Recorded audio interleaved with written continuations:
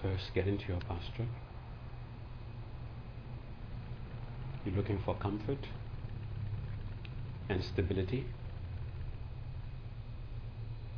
Cross your legs in such a way that they are comfortable and yet they're stable, so you don't need to consciously hold them in place. Place your hands with the same idea for comfort and stability. You can put up one palm over the other, have the thumbs touching, or put them on your lap.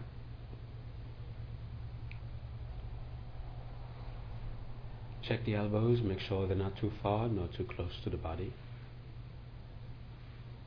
Shoulders are even, relaxed. Your back naturally straight, comfortable. Head and neck centered.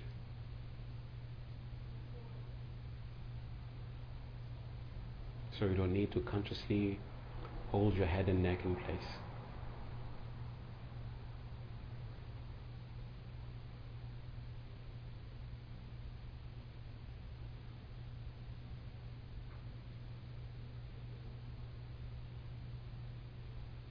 Mouth, teeth, tongue, resting in their natural places.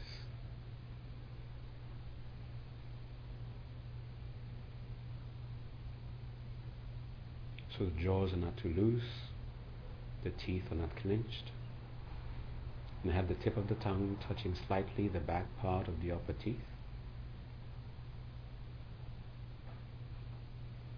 Eyes conducive to meditation.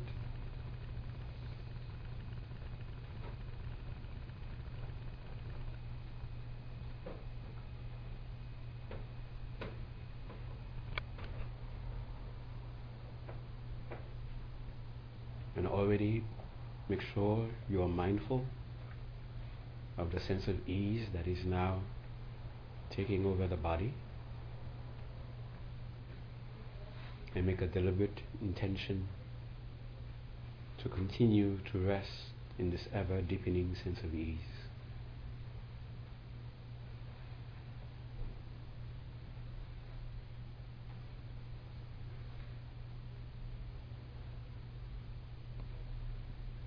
Now bring your attention to the breath. Don't worry about trying to control the breath. Don't worry about forcing the mind to focus on the breath.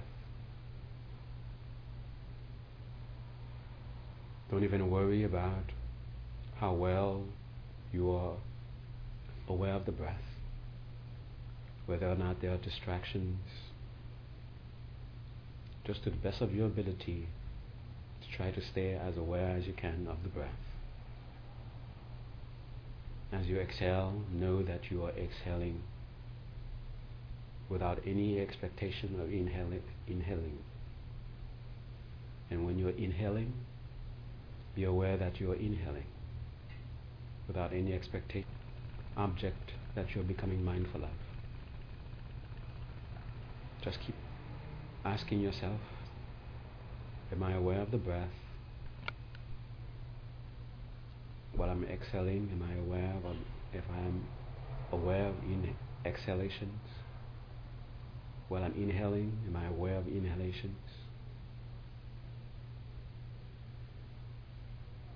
And while following the breath in this way, have a part of your mind go back to the posture, making sure that the posture is comfortable, that there is stability.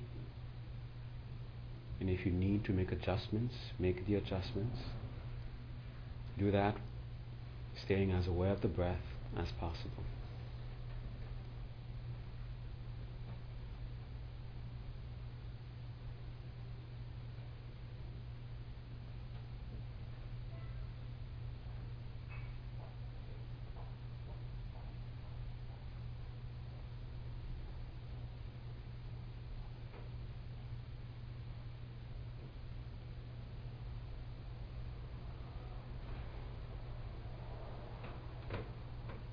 After you've checked the posture, made the necessary adjustments, and an indicator that you have is that the sense of ease is either the same or has become more profound. And notice how the breath itself is mirroring the sense of ease that is present in the. As you exhale, follow the exhalation. Be aware that you are exhaling. As you inhale, be aware of the inhalation. Know that you are inhaling. And when it goes back to exhalation again, be aware. In this way, try to keep the continuity of your awareness on the breath, following 21 cycles of breath.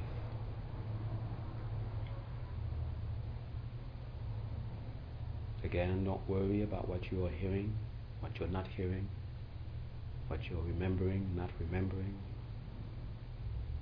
Your only concern, are you aware of the breath? While you're exhaling, is that what you're aware of? While you're inhaling, are you aware of inhalation?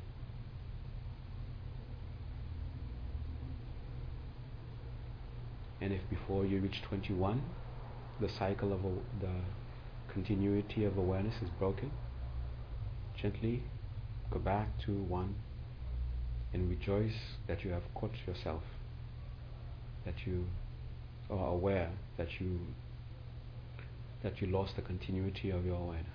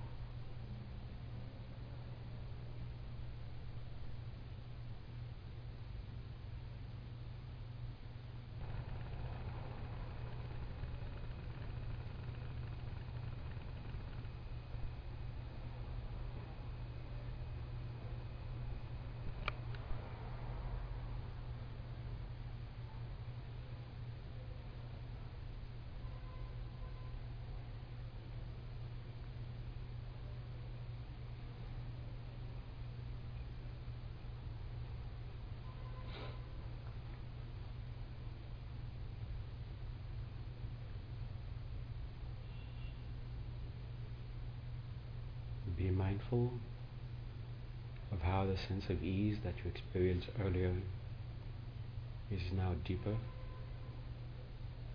how it is somewhat transforming or has transformed into a taste of contentment or some flavor of that, how it is reflected in the breath itself, and how that also is reflected in the quality of the awareness.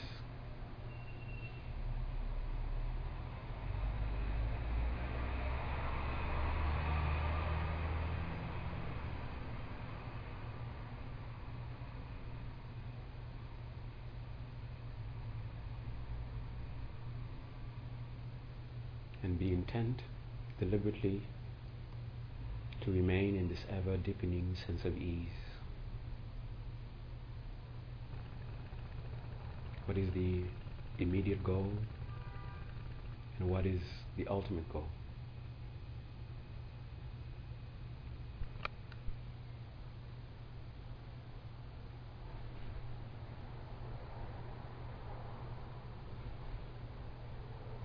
And what is it that, when you rely on it, will help you achieve your goal? That in fact will guarantee that you achieve your goal. Asking this question, bring your attention now to the space in front of you, about a prostration's or an arm's length distance at the level of your eyebrows.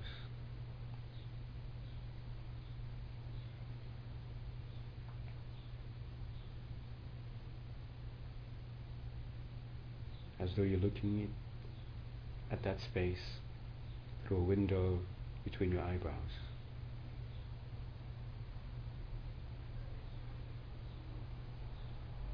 And asking that question. When I succeed in the goal, what is it that was the guarantee? What is it that was the infallible guide, the perfect protection? And catch a glimpse within you of a sense of a conviction, this guarantee. Feel its bright presence appearing in its face, appearing in a form taken specifically to inspire you, to guide you, to make contact with you.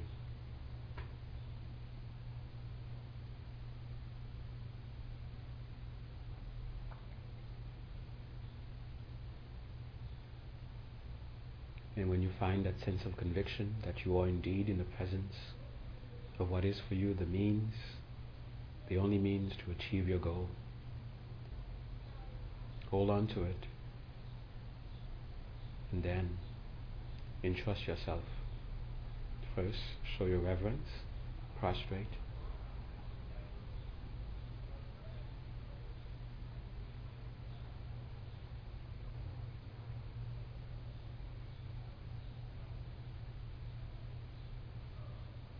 Take refuge, accept the protection, the guidance.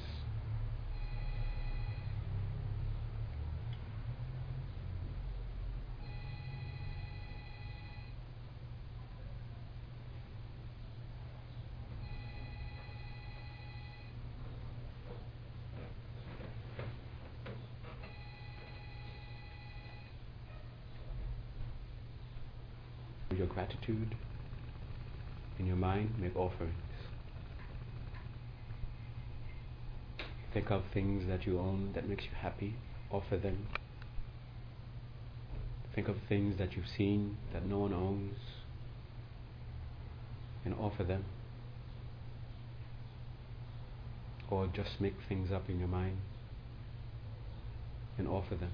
The happiness and the object itself.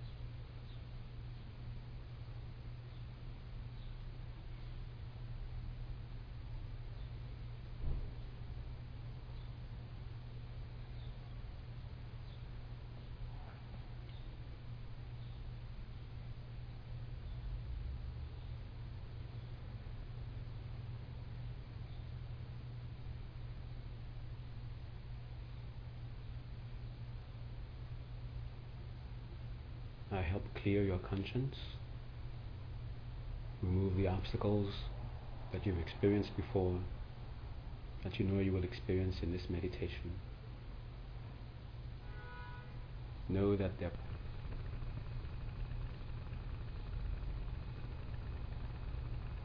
think of the faults, your weaknesses, the actions committed and their influence. Deeply regret them, knowing that those actions and those influences are the very cause of the obstacles you're experiencing.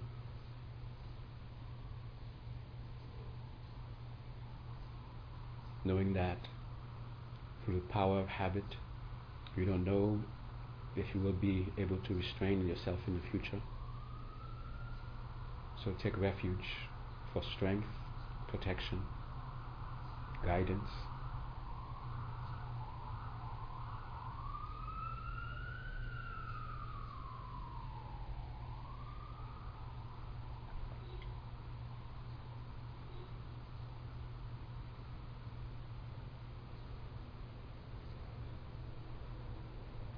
According to your own capacity, now make a promise of restraint, setting up a definite period of time that you will restrain.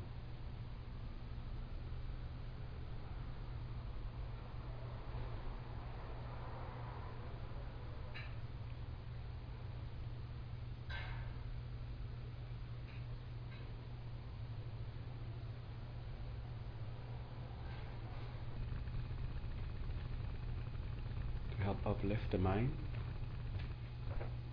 and bring your mind to a more refined state, now rejoice, taking great joy in all measures of goodness, all merits, yours and others. Especially rejoice for those who have achieved the goal that you are seeking to achieve.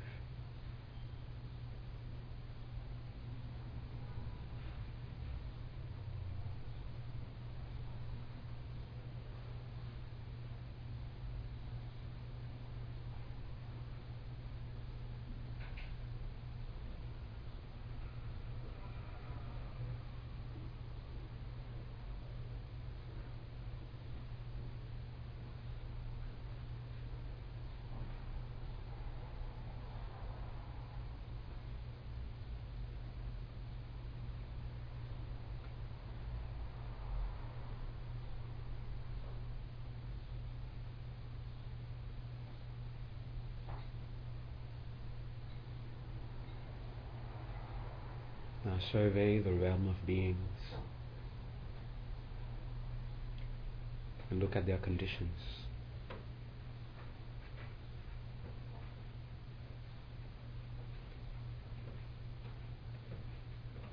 And let your heart embrace them with compassion and with love.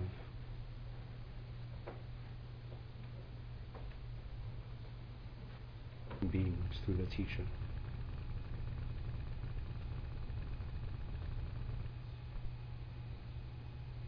And ask the enlightened beings to please show beings how to truly end their pain,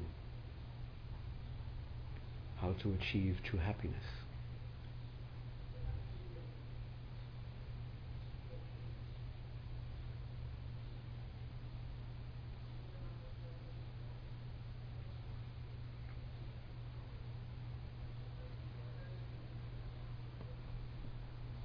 And ask them to please stay.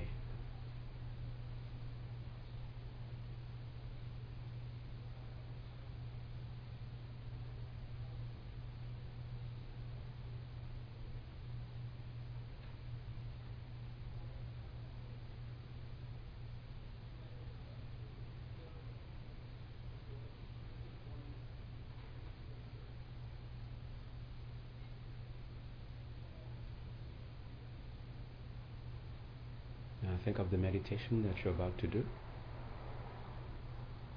Think of the merits you've gained through these preliminaries and dedicate them to help you succeed in this meditation.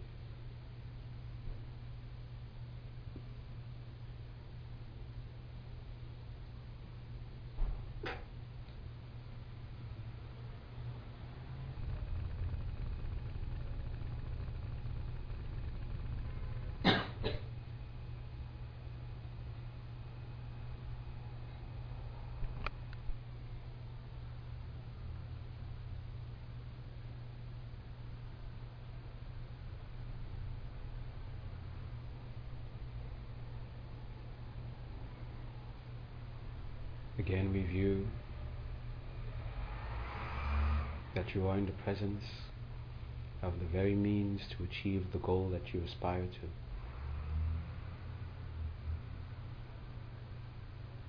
That bright form taken specifically to help you, to guide you, perfectly, infallibly. Find that sense of conviction again.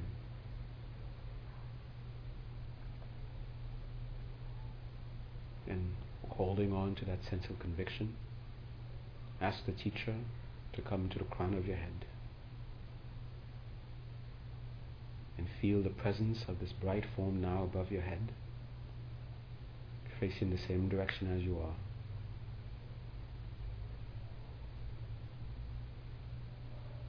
Think of the meditation you're going to do. Think of the realizations you're seeking. May the sense of self be strong. May your analysis be precise and steady. May you gain greater clarity.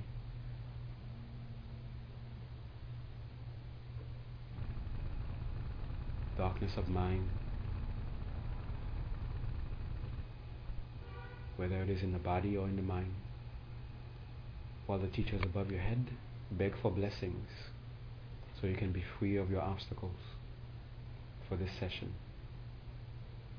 so you can be filled with the realizations you seek.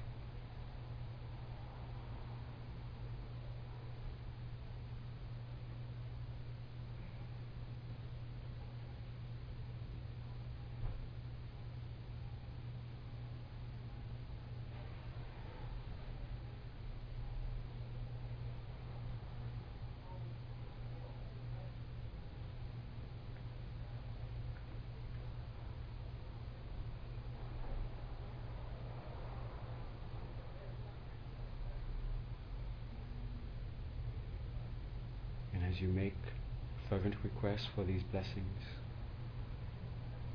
see the blessings stream from the teacher's heart like liquid light, enters you through the crown of your head, and thereby clean you and fill you with realizations.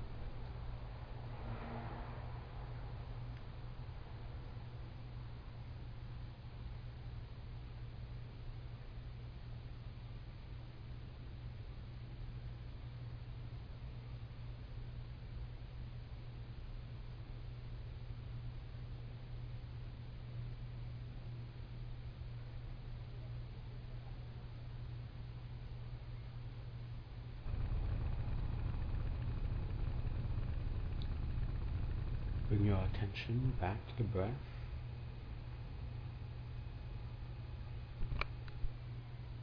Staying aware of the breath. Become aware of the body slowly.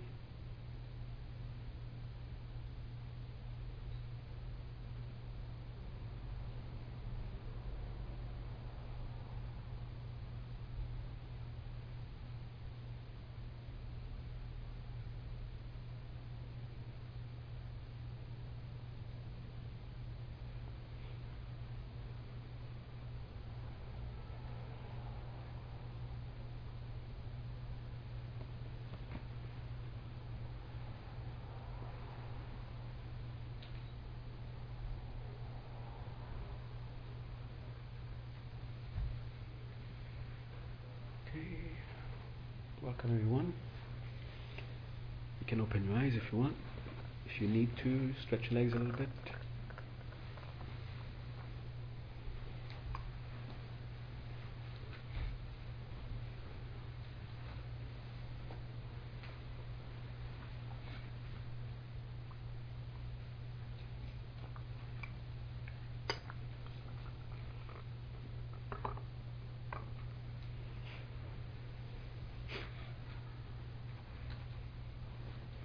Well, we begin with the talk about meditation. I have to talk to you about some house rules. And unfortunately, it's my fault. I never made any stress. I never talked about it, never bothered to even approach it. But what I need to remind you is that this is not really a public space. It's private space, and it's through the generosity of Leon that we've been using this space, I don't know, for over 10 years now. Okay, and because when you think of a center, you think of a public space. You think of a temple. You think of a place you go to. Whenever you feel the need to meditate, you go in there, the doors are open, and you sit down and meditate, and you go home. But we call this a temple because, why not? But we have to consider this is Leon's living room, and he transformed it into the space for our use. Okay, and just this space is Leon's living space. So there are three other floors. They belong to other people. So we have to be sensitive to Leon, and also to be sensitive to the other tenants who share this building. And when you come, just remind yourself, remember that this is not the whole entire building is center, and act accordingly. And something else I think also probably for our own benefit when we are meditating, and of course it's my fault. I'm very guilty of that. So I think we should start a policy of trying to arrive here so we can start meditating at a certain time. And for those who are not able to make it at that time, so we put a note downstairs, don't bother ringing the bell. Well, not exactly that way, but something, so you can tell them, meditation begins from this time to this time, and please be mindful of that, and so that those of you who run downstairs back and forth, so you don't have to keep running back and forth. Okay, so we'll try that for a while, and I'm sure it's not going to work, but we'll try to see if it catches on. Okay, and that's it. All right. So there's going to be a note downstairs. Please try to arrive between this time and that time. We'll meditate between this time and this time, and we try to be respectful of the other tenants in this building. Okay. All right. So I've been trying to be try to take it as slowly as possible, so you can get a true appreciation of what wisdom meditation is supposed to be about. And it's not reviewing in your mind what scholars I've been saying about it. Okay, from the very beginning, you must have the reason why you want to meditate on emptiness. Is that you want to? It shouldn't be some exotic idea that people from 2,500 years ago have been toying with, and you want to try to understand it so you can have this ornament in your mind. Okay. So that you can show it off to others. Look what one of those things it's in my mind. Isn't it cute? You have to approach it with the idea that you're desperately seeking a remedy. Okay. You have to have this idea in your mind. It's the same sense of that is the same picture that is brought to your mind when you think of that story of the yogi who was his teacher. Say, how much do you want to know the truth? You say, I really want to know. And then the teacher, not exactly the same words, but something like that. The teacher took the student and then put his head in the river, and then held his head under the water for some time, until okay, where's my teacher doing? And then you start gasping. The student started to gasp for air, and then almost to the point where it was almost about to need some sort of emergency, then you shouldn't even try to start thinking about truth. Okay. So you have to approach it with a sense of desperate, because this is supposed to be the remedy. Not that there are a variety of remedies, like like when you go to the pharmacy, you have a cold, you have this thing with cherry, this thing with lemon, you have this thing, this brand by this company and that brand by that company. This one says, I'll remove this much, I'll remove that much. No, you don't have a variety of choices. This is it. There's no other remedy for what's ailing your existence than this. Okay? And you have to approach it. You have to know that first of all, that you're sick. You're sick and tired of this kind of existing this way, and you really want to get out of this way of existing. Okay? And this is the only remedy, and you have to approach it from a very realistic point, from a very realistic view. It shouldn't be because that's how they do it here, so this is what they believe here, so I have to somehow brainwash myself to accept it. This is not what it's about. Okay, if this whole theory, I mean, as far as we are concerned, it's a theory because we haven't quite experienced it yet. If it doesn't mix, if it's the true remedy, then when you find it, if you discover that, you have to let go of it, because the ailment that you're looking a cure for is a real experience, and the remedy for it must have the same sort of realness to it. It must really work on the symptoms. It must. If it's when you buy the cold remedy, if it says it remove stuffy nose or whatever, when you take it, you don't just imagine that it removes the stuffiness. It removes it. If it doesn't, then you go to something else. Okay. So you must approach it that way, and that's the very beginning. Not even when you're sitting down. By the time you're sitting down, you already have this passion already well fired up. And before you actually, and the actual wisdom meditation itself is analyzing something. So that's something that you're analyzing, that's the first thing that you must encounter. That's the first thing that you must bring up to your mind. And that's what it is referred to scholastically as the object of negation. Is that sense of self and your idea of what that sense of self is. This must be very vivid, very palpable. The last meditation we did was a way of arriving at this very palpable sense of self. Okay, and every once in a while we identify this sense of self with being the body. I am the body, and you want to get to that real sense of I am the body, and then you analyze it. This sense of I am the body, and the various ways of the various analytical means that we use just means at arriving at find it through this analysis. Okay.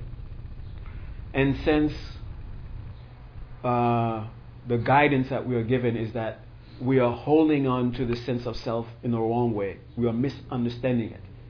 So we want to misunderstand to appear.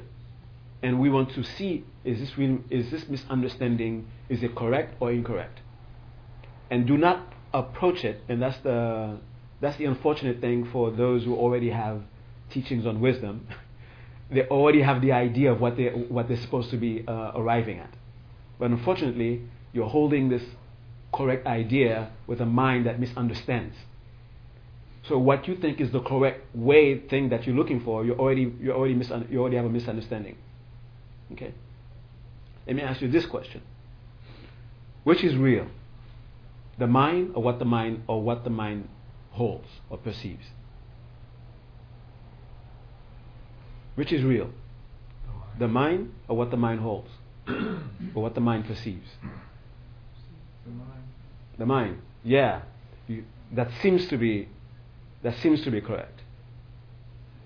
So mind is not another phenomena. Yes, it is. Why is it real and the things that it perceives are not? When the thing is, the nature of phenomena is such that when you analyze it, whatever is appearing, the nature of whatever is being experienced, whether it is something being perceived by the mind or the mind itself, whatever is now the object of experience, once you analyze it, its nature is such that ultimately you cannot find it. And that's it. You don't have to go. You don't have to try to find something beyond that or something before that. That's it. It's nothing else but that. And the only way for you to really get to a point where you appreciate this finding, once you get there, is from the very beginning to make everything palpable. The sense of self must be very palpable. The way you understand the sense of self to be, it must be very palpable. And then you go through the analysis. So while you're going through the analysis, you're not trying to disprove this is unreal. If you begin that way, then you're not doing the meditation. You're not being sincere. You must make a sincere effort at trying to prove it to be true. So you have the sense of self, it's appearing very palpably, and like we did last time, it seems to be the body itself. I am the body. And then your approach to the meditation shouldn't be trying to disprove this. Your approach shouldn't be trying to prove that I am not the body. If you begin the meditation that way, you already failed. Okay. Then once you arrive, if you were to arrive at the conclusion I am not the body, it's not going to mean much to you. It's not going to be much of a transformative experience. Prove that it is true. And using the analysis, okay, if it is true, then this thing this other things must be also true. Okay, and then when using your analysis and none of these things are true, then you end up, wait a minute, I'm not the body. And if it's just another like watching TV and just saw another episode of whatever, if that's all that you experience, then it wasn't really felt. It wasn't really a sense of I am the body that you experience. If I tell you, if you have a sense of conviction, I am the body. I am the body. And it's okay. If I'm the body, it's evident that I'm in the body. The I should be in the body somewhere. And you go to the analysis, and you come up with the conclusion. Wait a minute, I am not the body. If you're not what's that term? If you're not scared out of your wits, okay, I'll say that, then it wasn't a true meditation. You already had your idea of what the I is supposed to be, and having not really found the I, and you say, oh, it's not really the body. Okay, just to entertain him, I'll go to the meditation. Okay, I'm not the toes, I'm not the nails, and you go to that. What's the matter with you? What you shove me for? I mean, it was a hand that touched a shoulder, right? But you say, you touch me, you push me. You harmed me. The I was harmed. Okay? Alright. Now, this meditation, as simple as it appears to be, you don't need anything more than that. Okay? Now, the analysis that the first analysis that we used was the one and many, or the same and different. And the last one we were looking into was causes and conditions. Okay, so that the I, when it appears to you, when it appears to a mind that misunderstands, when it appears to the misconceiving mind, it doesn't appear to be any one of those things. Doesn't appear to be something that is not something that is come from causes or conditions. Okay, and again, it's not when you're doing when you're going through it intellectually. Like for example, of course, a tree comes from a seed, and of course, it comes from the sun, and of course. But what are you looking at when you're saying all these things? You have to be able to catch yourself to see what is it that the mind is looking at when the mind is making any conclusions about it. That's what you're supposed to be able to find. That's the very first fundamental object that you must. Now, and the question the reason that I asked that question in the beginning about which is real, the mind or what the mind perceives, we were fortunate to receive some very sophisticated explanation on wisdom. And we are going around, some of us are going around with the idea that we fully understand it. Okay. And we have to be careful, not be, what's that word? Don't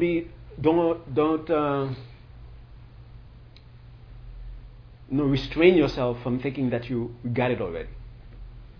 Because if you think you got it already, and you're living in this ignorance kind of state of mind, then you're going to hold on to the ignorance for a long time, thinking that you have wisdom. So you're going to be stuck in samsara for a long time. And it is because of this illusion that you have wisdom when you don't. That's the reason for the precautions about someone who's studying wisdom, and also for someone who's teaching wisdom to someone. That's why there's all these precautions, because you might, instead of someone going around with the everyday ignorance, the same ignorance that everybody has, just because you're a being, samsara, you have this. Okay, it goes the formula. Remember this formula: the nature of any phenomena, if you can call it a phenomena, its nature is such that, its ultimate nature is such that, when you apply ultimate analysis to it, it cannot be found.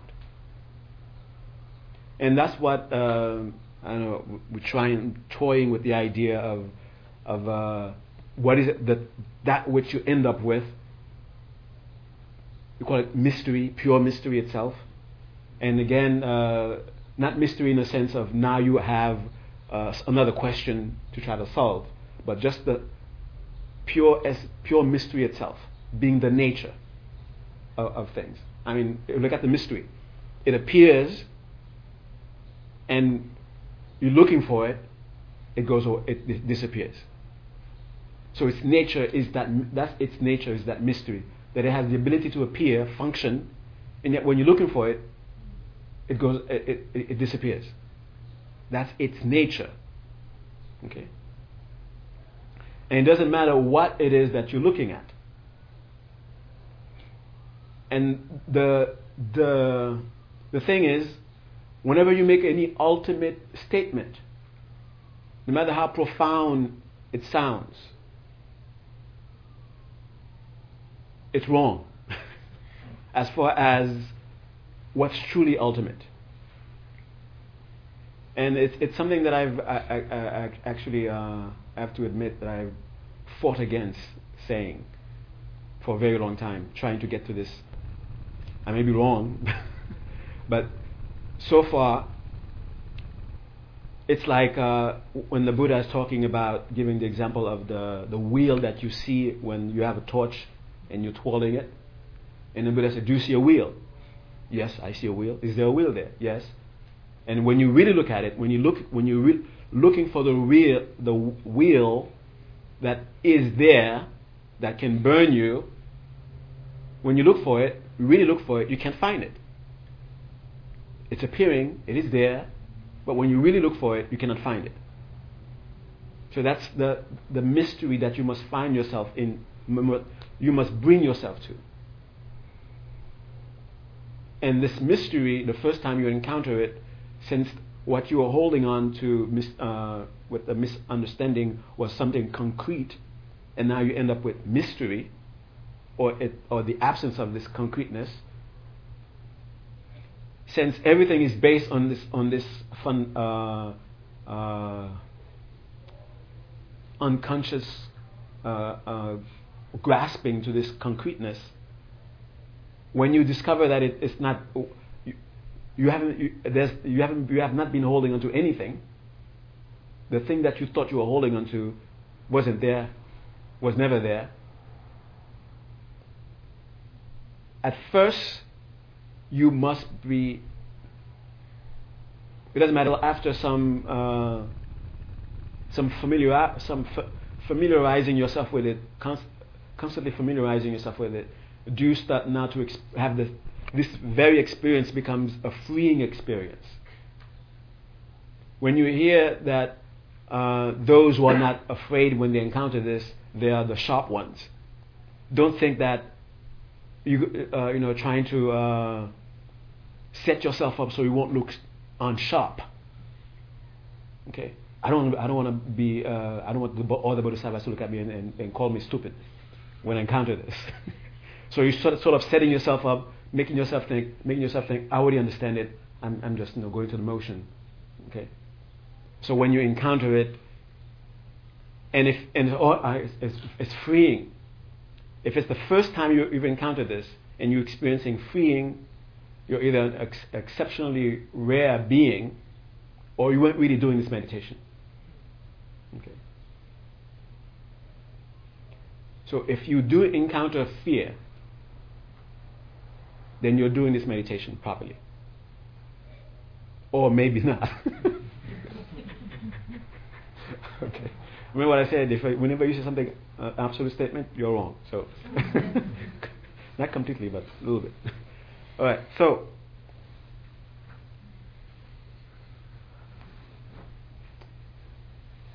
one of the analysis that it was analysis of cause and conditions. Another analysis is the analysis of parts. Okay? And the meditation that we are doing is a meditation on dependence. Okay. It doesn't exist the way my mind thinks it exists. Okay. And when you establish that, it really depends on cause and condition. If it's not a wow to you, then you won't redo the meditation.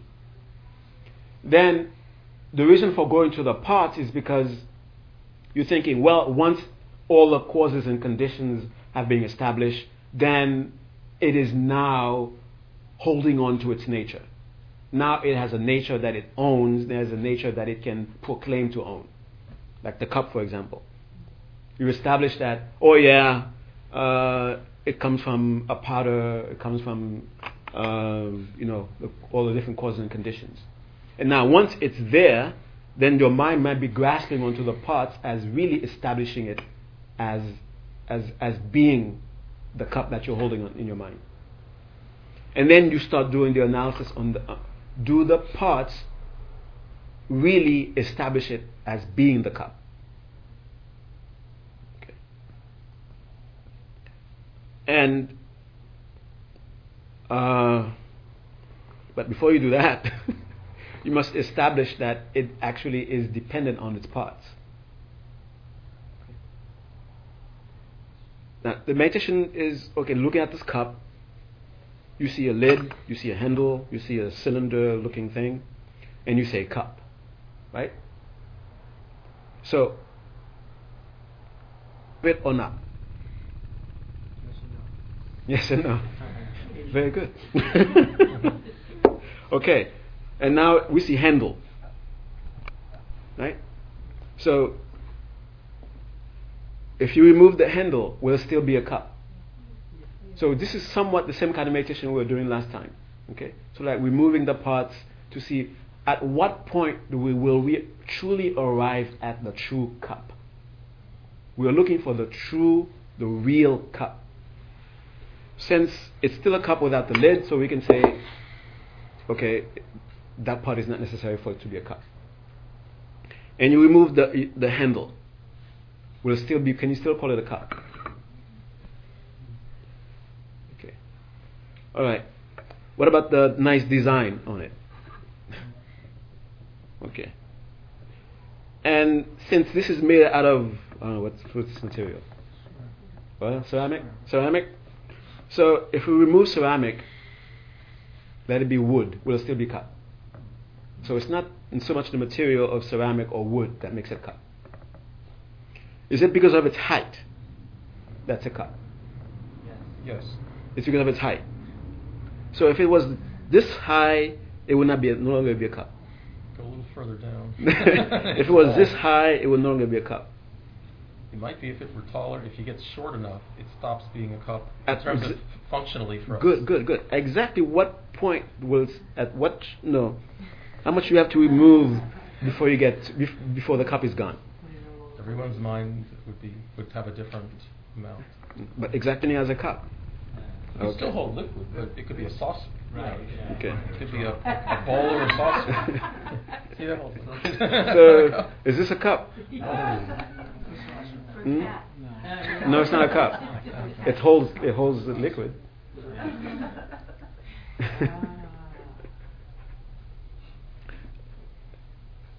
Are you getting at the mystery I'm talking about? Okay. You take something that appears to you, as soon as it appears to you, it seems like all the parts are necessary for it to be that thing. And when you start to analyze the parts, it seems to depend on if you remove all the parts, is it going to be a cup? No. If you remove every single part that's here, will it be a cup? So it seems to depend on the parts for it to be a cup. But exactly how many, which part will truly establish it as a cup? You can't really get to there.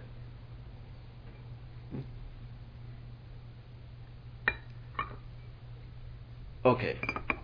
That's not where I really wanted to get to. I want to get to beyond that. And the beyond I want to get to is where I think a lot of us are. Okay. It's cupness. Okay. Where is cupness coming from? I'm sure you've heard that term before. Everybody has the answer already. Huh? So, cupness is coming from what? You objectifying it, one objectifying that it is a cup. So, what would you term that? All that? Objectifying as a cup. Labeling it. Okay. So you hear that cup is a mere label. That sounds profound, right? Cup is a mere label.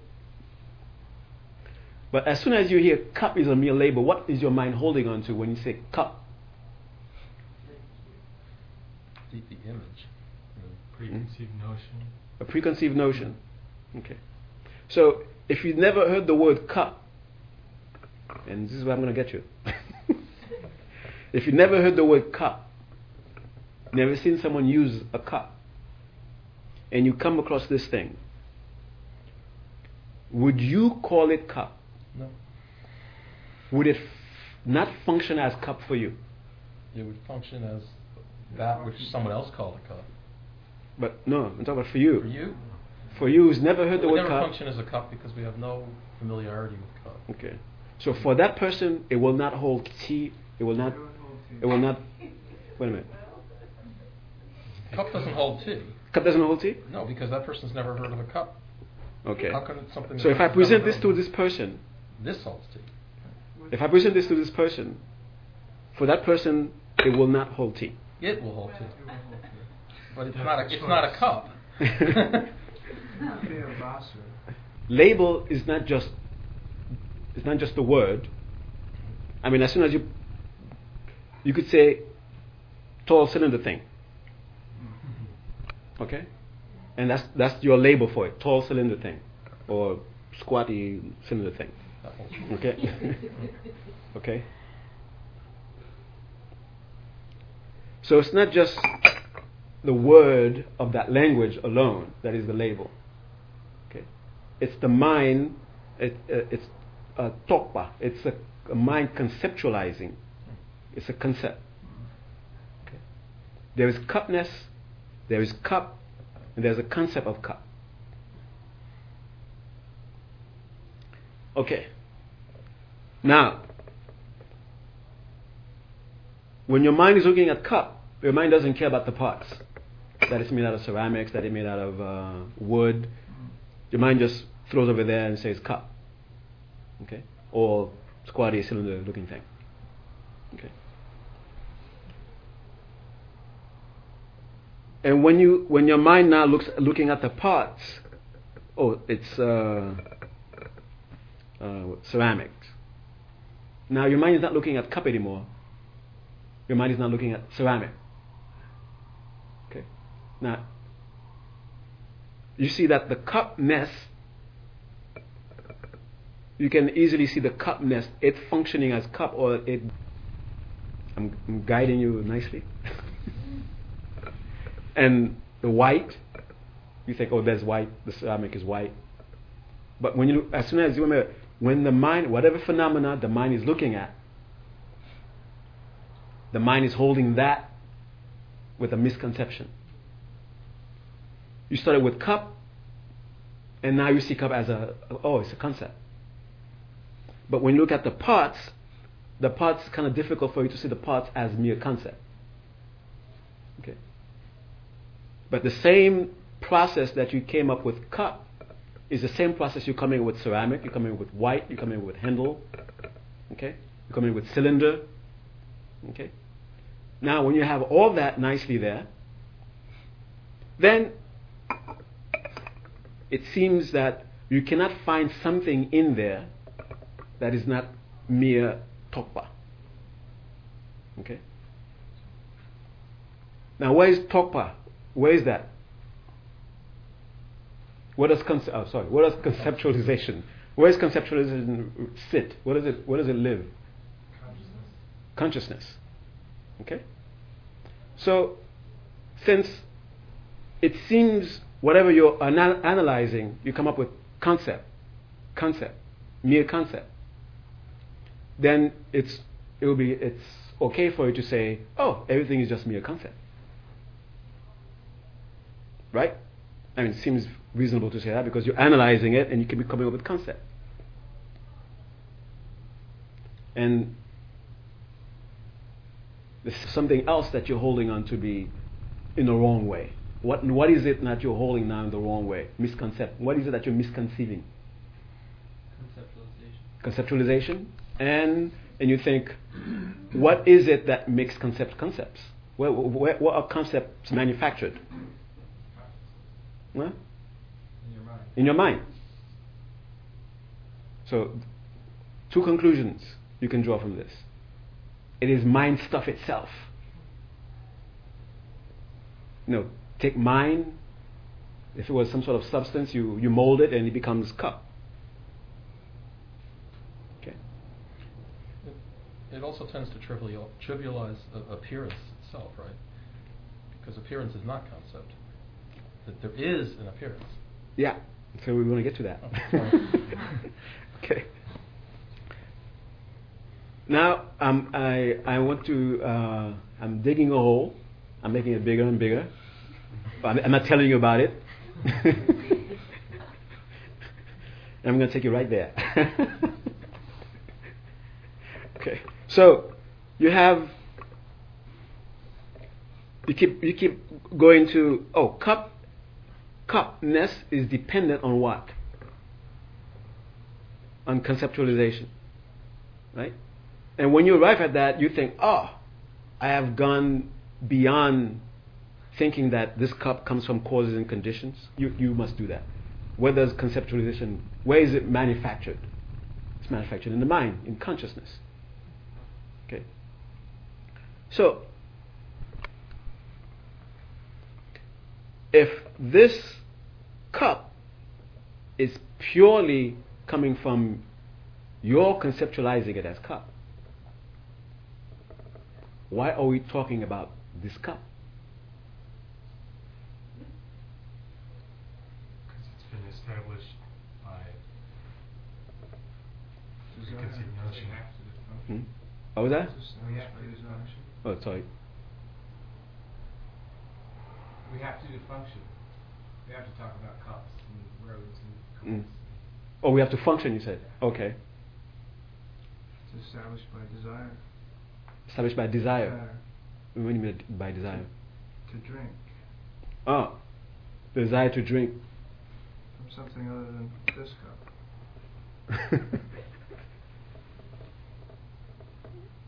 A desire establishes it as cup? Desire establishes the cup. I mean the desire to drink. So when I'm full, it's no longer a cup. Maybe it means it's a habit energy that develops over time, which is associated with the desire to drink. And it's that. Oh, okay. All right. Habit karma. Say that, will you? Okay. Well, it's tough because you see it as a function, and if it serves that function, then you can talk about it. What I'm okay. But if it's only just a concept, because as you try to, when you this third level of analysis, now we see that we're just arriving at concept. We keep hitting concept. And now the question is, just like when the Buddha was turning the wheel, right? There is the wheel appearing, so there is the appearance that we are hitting concept. Am I seeing your concept? You say it's a cup too. So am I seeing your concept? No. No? No. So why aren't you calling this cup? I'm not calling that cup because within the world that I'm manufacturing, that's manifesting as a cup. And in your world that you're manifesting, to your own mind, it's also manifesting as a cup. And the way we interrelate has something to do with the shared karma, the shared habit energies that we've developed over trillions of kalpas. So there is something there. Your mind is manufacturing as cup, and my mind is manufacturing as cup. And your mind only exists in terms of the continuum of my mind also. So I can only experience myself as an appearance, and I can experience you as an appearance. And for all the appearances that I experience would interact in such a way that they all say all equal in that sense. No, it's not all happening in my mind, because for you it's all happening in my mind. In your mind too, and for everyone else it's all happening in their mind. Okay. You don't know that. And I'm happening in your mind. Yeah. You can't happen in a mind outside myself because I couldn't know it, basically. Oh, outside of your mind? To me, you couldn't happen in a mind outside of myself because I couldn't know it. However, that doesn't explain reality at all.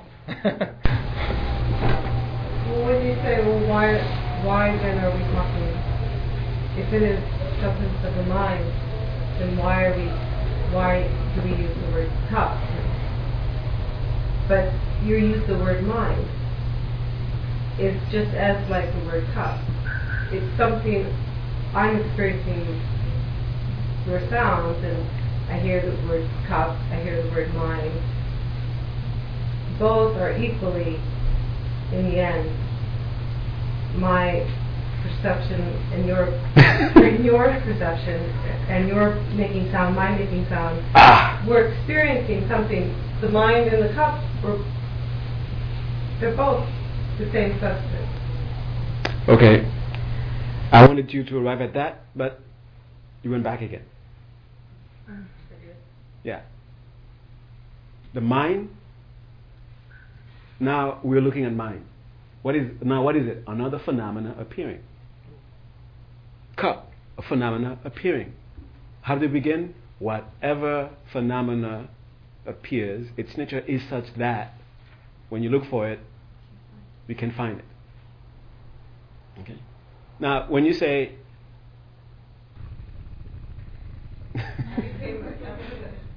mind became a dustbin again. it's like you're about to fall into the hole and you got scared and you grab on mine again. You're afraid of going through that hole.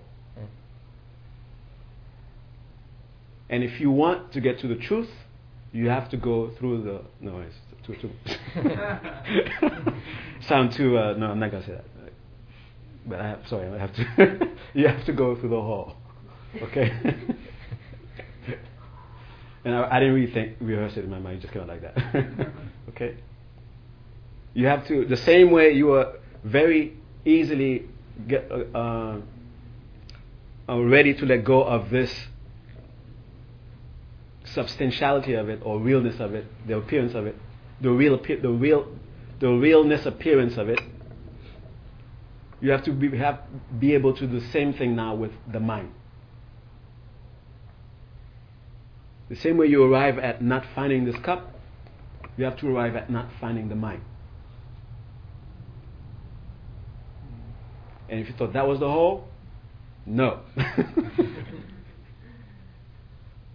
The whole is then, if it is not, then what?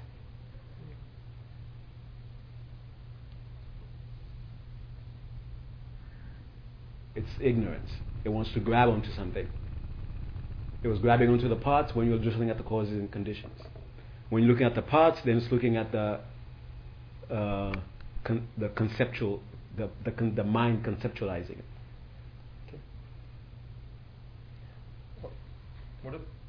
What if you get to that point and you grasp onto appearance, and then, okay, well, all there is appearance. That's all I have, and therefore the mind is appearance. Not that appearance appears to a mind, but the mind is contained in the appearance, just as the appearance is contained in the appearance, and it's happening. I can't deny it. It's happening, and that's the best I can do. That's mind. It's constantly appearing. It has no locus, but it's appearing. Well, I'll answer this with a non-answer. No, but that's not a mystery, right? A passage from the sutra. The Buddha, well, I can't quote nicely. The Buddha was talking about water. I mentioned this a few times. Three beings drinking water, and it's not the one you remembered. The Buddha said, when the Arhat looks at water, the Arhat says, water. The Arhat is correct. When the Arya is looking at water, the Arhat says water. The Arya is correct. When an ordinary person looks at water, the ordinary person says water. The ordinary person is completely wrong. In any way, you're wrong. Yeah. And yet, we can say lid, handle, top, bottom. I'm explaining it. You just say it wasn't explainable. But can I really explain it? Okay. All right. So I kept you here hostage for too long. We didn't even have time to meditate.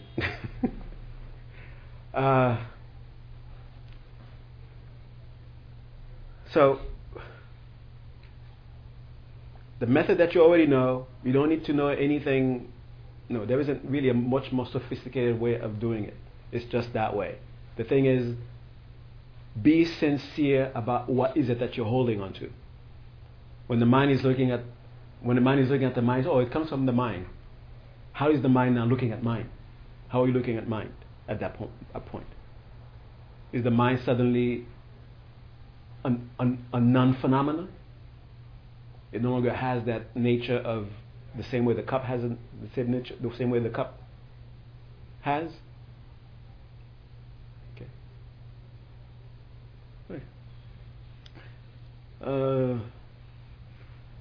Okay. Another quote. There has never been a time when the 5 elements did not exist. And there are no elements. Bring the teacher to your heart and then try to find some sort of whatever when the teacher is there. Okay?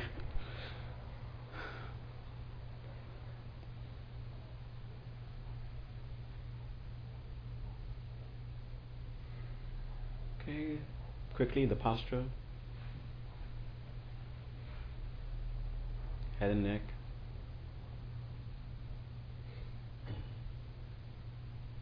breath,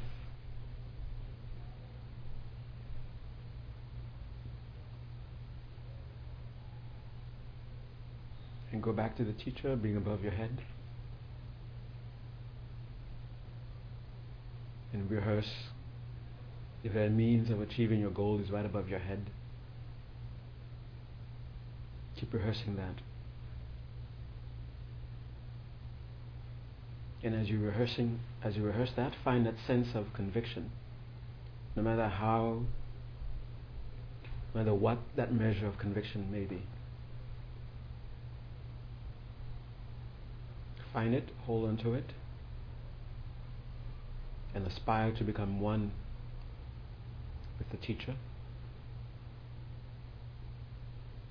and holding on to some sense of confidence, some sense of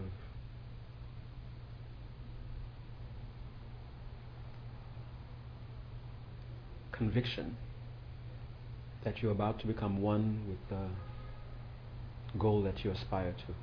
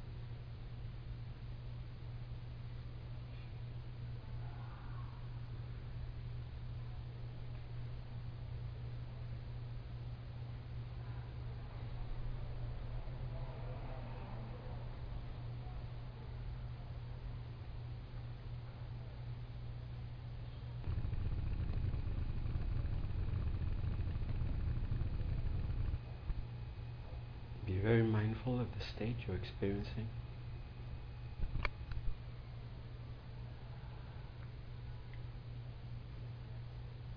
Make a deliberate intention to stay in the state. And while in the state, now and again, embrace all beings. Look at their conditions.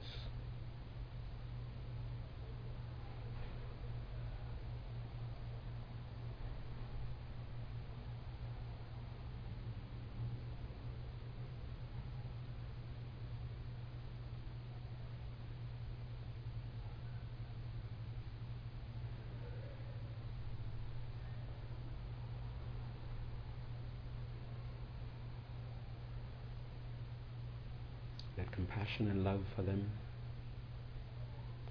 come forth in your heart, and strongly wish that they be free of all problems. Strongly wish that they truly come to meet with happiness.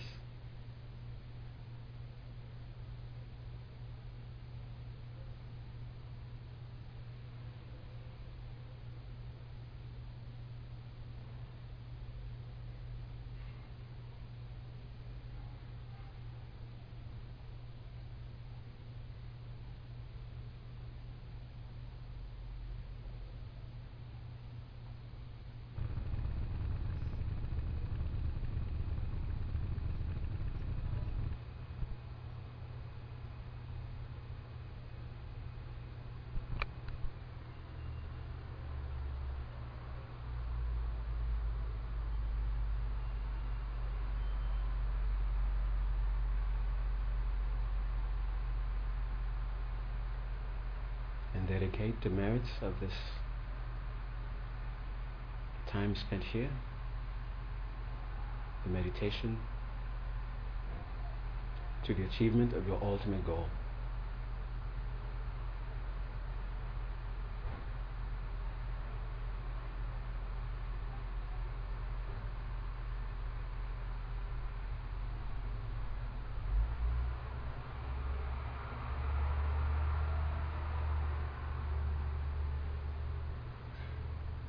Bring your attention back to your breath.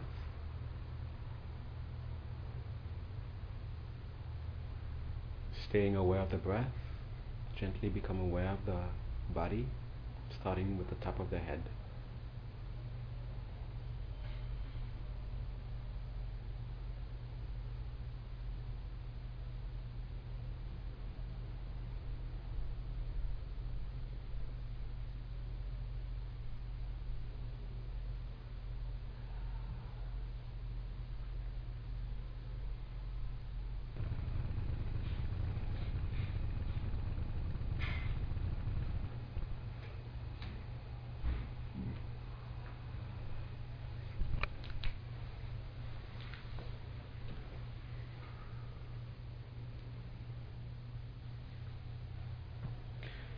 Okay.